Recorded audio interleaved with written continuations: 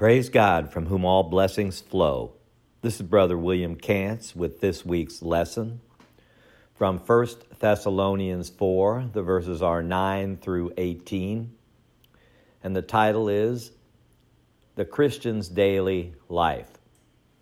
From the New King James Version of the Bible, the text reads,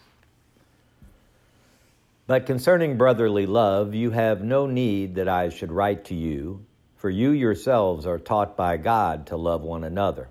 And indeed you do so toward all the brethren who are in all Macedonia. But we urge you, brethren, that you increase more and more, that you also aspire to lead a quiet life, to mind your own business, and to work with your own hands, as we commanded you, that you may walk properly toward those who are outside, and that you may lack nothing. But I do not want you to be ignorant, brethren, concerning those who have fallen asleep, lest you sorrow as others who have no hope. For if we believe that Jesus died and rose again, even so God will bring with him those who sleep in Jesus. For this we say to you by the word of the Lord, that we who are alive and remain until the coming of the Lord will by no means precede those who are asleep. For the Lord himself will descend from heaven with a shout, with the voice of an archangel, and with the trumpet of God, and the dead in Christ will rise first. Then we who are alive and remain shall be caught up together with them in the clouds to meet the Lord in the air. And thus we shall always be with the Lord. Therefore comfort one another with these words." Praise God. Thank you for your word, Father. May each of us take it and apply it to our lives. Amen. Let's focus on verse 12 for a moment. That you may walk properly toward those who are outside, and that you may lack nothing. Walking properly requires diligence in daily encounters with others, and self-discipline to present an example of Christian love in action. That seems to epitomize this week's lesson. To be diligent in our daily encounters as we walk in the footsteps of Christ, and develop that self-discipline in order to be an example of Christian love. Christians do not practice religion one day a week or only when convenient. We must live and act every day for Christ. Therefore, we strive for our conduct be worthy of the gospel of Christ, Philippians 1, verse 27, and strive to be blameless and harmless, children of God without fault, in the midst of crooked and perverse generation, among whom you shine as lights in the world. In the midst of the well and woe of our lives, we must seek a holy ascent. We must seek an elevated spiritual perspective. We must seek our higher calling in Jesus Christ. A life that is not tethered to Jesus Christ is susceptible to chaos and confusion breaking through at any time. Our Father loves us and would have us be the best, most virtuous iteration of ourselves. This elevated position enables us to seek the brotherhood of Christ. Brotherly love is made manifest in the concern, the empathy we show for one another. After emphasizing that holiness should characterize the lives of Christians, Paul continued to recognize the holiness of Jesus. Let us offer up a prayer for following the holy example of Jesus Christ. This holy instant I would give to you. Be you in charge, for I would follow you. Certain your direction gives me peace, and every instant is a holy instant in Christ. A holy instant in Christ. We sing, "No friend like him is so high and holy." Following Jesus is the key to our self-esteem, our awareness, our becoming. Learning to love one another is a prerequisite of becoming whole in Jesus. This relationship with Jesus produces brotherly love. Paul stressed the importance of brotherly love when he wrote, "But concerning brotherly love, you have no need that I should write to you, for you yourselves are taught by God to love one another." 1 Thessalonians 4 and verse 9. Paul frequently compares the Christian life to a walk.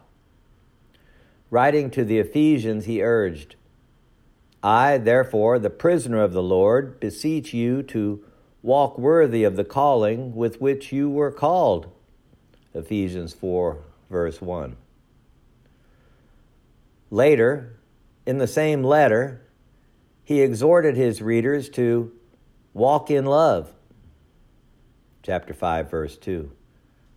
To walk as children of light, verse 8. And to walk circumspectly, verse 15. In each instance, Paul had personal conduct in mind. Behavior matters.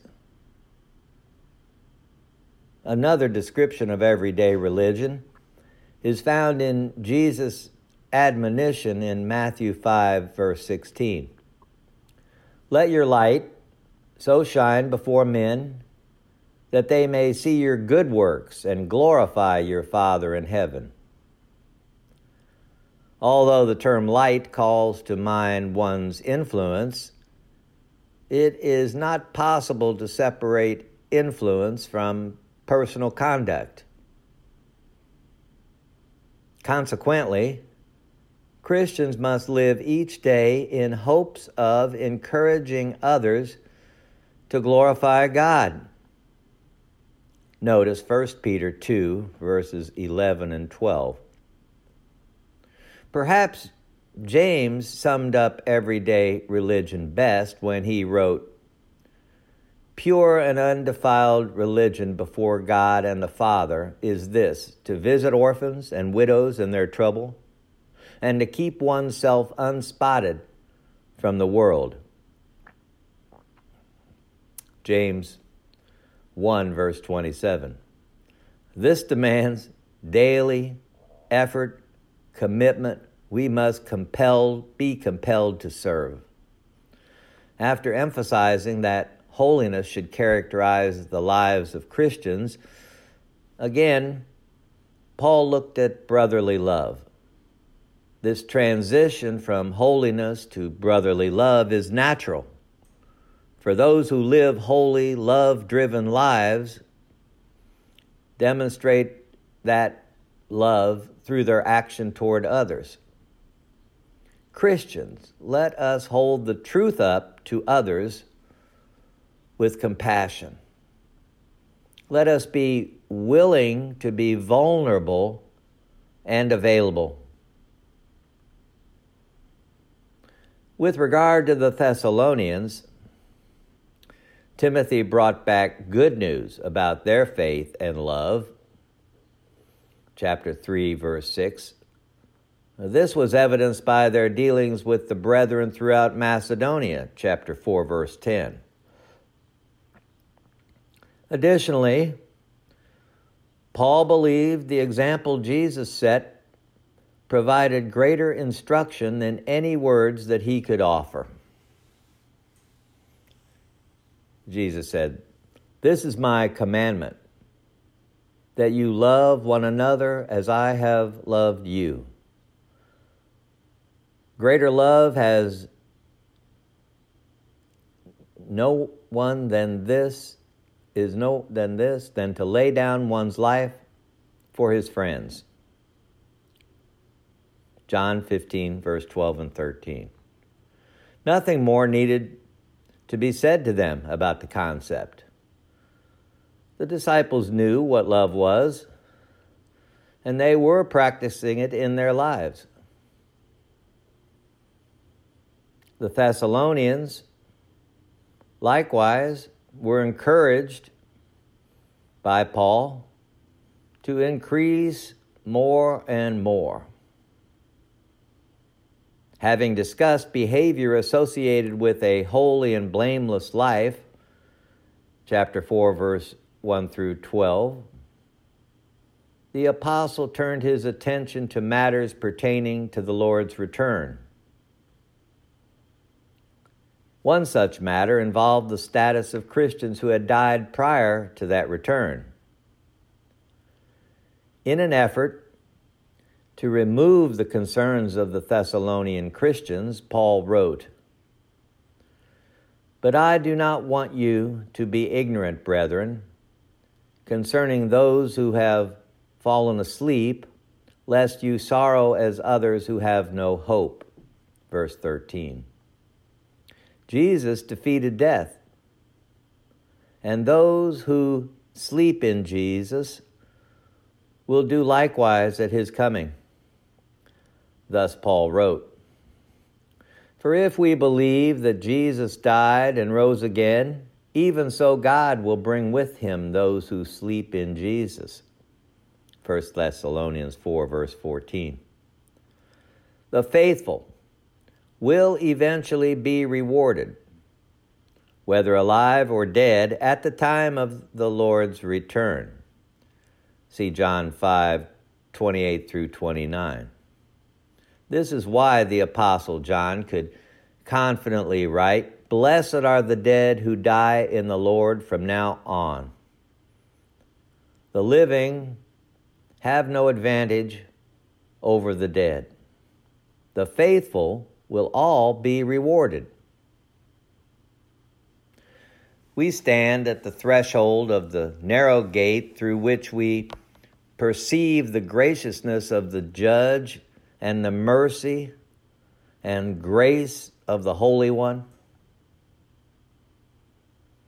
From our union with Christ in faithfulness, humility, and corruption, we look upon our commitment to him in glory, power, and incorruption. Living in the eternal now, we perceive the promise of heaven. This understanding is a result of our true and positive conformity to the will of God. Describing the events of the Lord's return, Paul wrote, "For the Lord himself will descend from heaven with a shout, with the voice of an archangel, and with the trumpet of God, and the dead in Christ will rise first. Then we who are alive and remain shall be caught up together with them in the clouds to meet the Lord in the air. And thus we shall always be with the Lord." 1 Thessalonians 4, 16 through 17. The Lord himself will descend. His coming will be accompanied,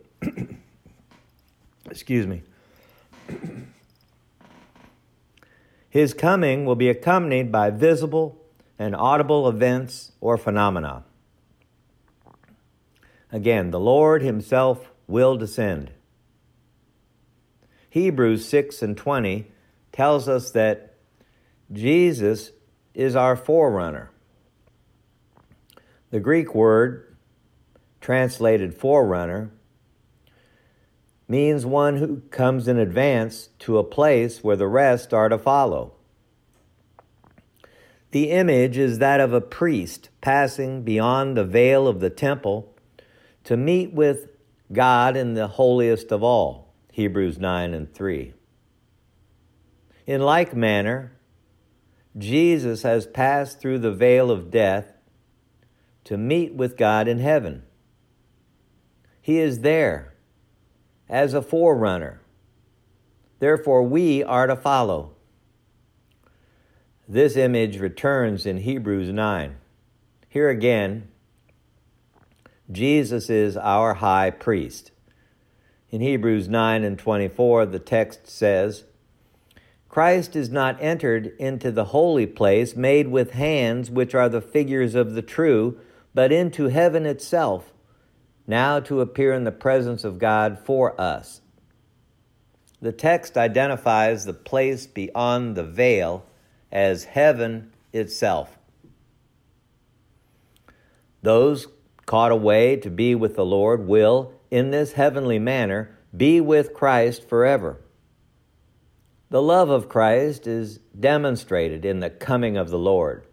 That's verse 15. Coming, the Greek is parousia, his arrival, his presence. This love that Jesus demonstrates toward us, we are to demonstrate toward others. This agape love. And we should express that kind of love, not just through words, but also demonstrated action. We must show love for our brethren and for the church by conducting ourselves in a manner consistent with the gospel. In Paul's letter to the Thessalonians, this took the form of one who did not stir up trouble, who took care of his own affairs, and who worked to provide for his family.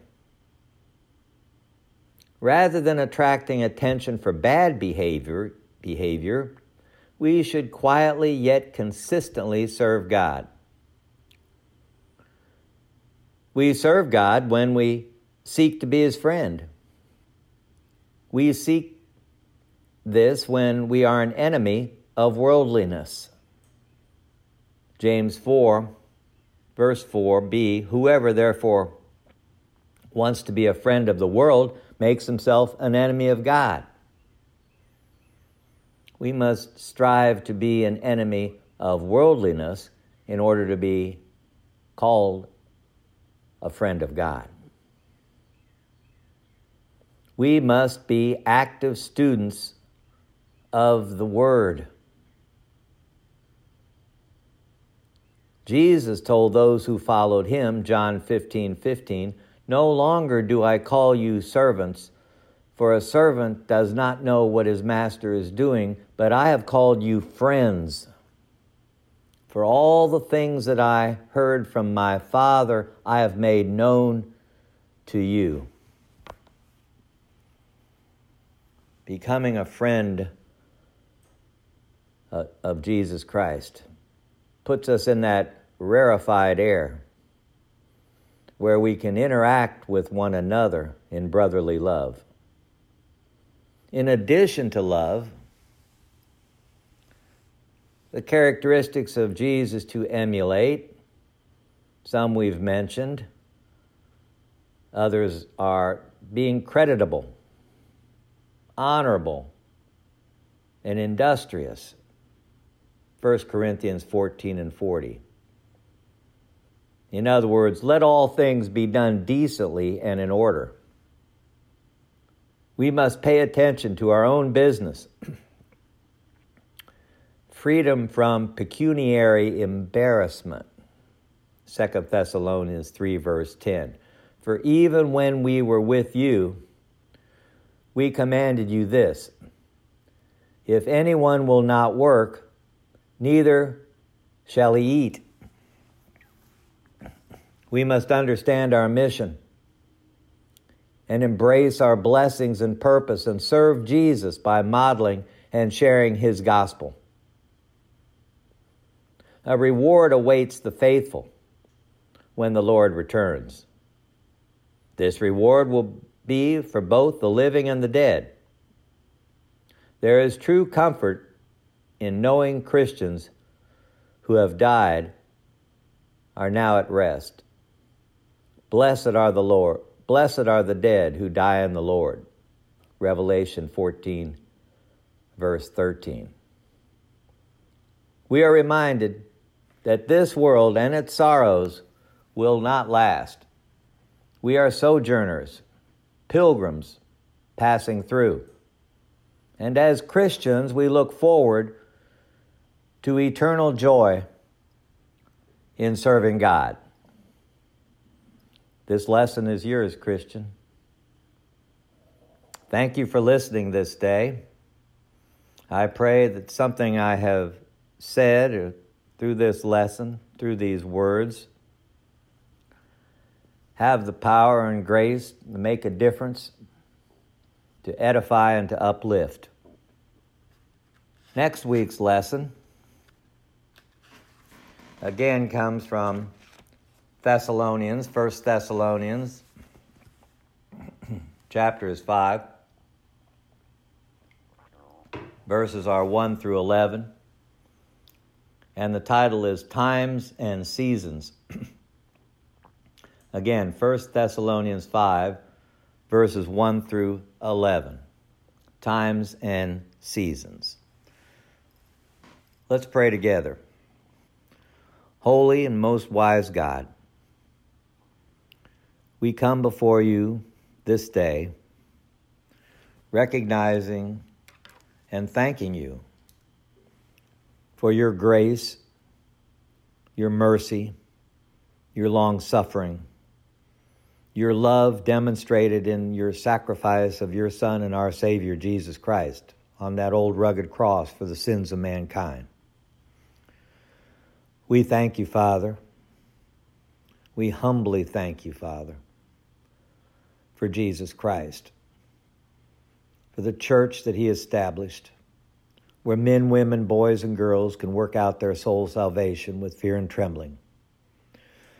We thank you for all those within the sound of my voice who continue steadfastly in your word. We pray for them and their extended families, for all of us. Give us those things we stand in need of to be good soldiers for you, Father, to serve in your vineyard, to bring souls to you. Help us to demonstrate that brotherly love that we find in Jesus Christ. Help us to be the children that you would have us to be. We come for those who do not know you yet, Father. We pray for space and time that they may come to know you before it's everlasting and eternally too late. We pray for the sick, the shut in. We pray for those who are behind prison walls, for those who are addicted to substances, for those who are in abusive situations, for those who are undergoing medical procedures. Father God, give them all the things they stand in need of this day to gain a portion of their health, a portion of their mind, that they may be whole this day, Father. Again, thank you. We thank you for this lesson. We thank you for your truth. We thank you for your glory.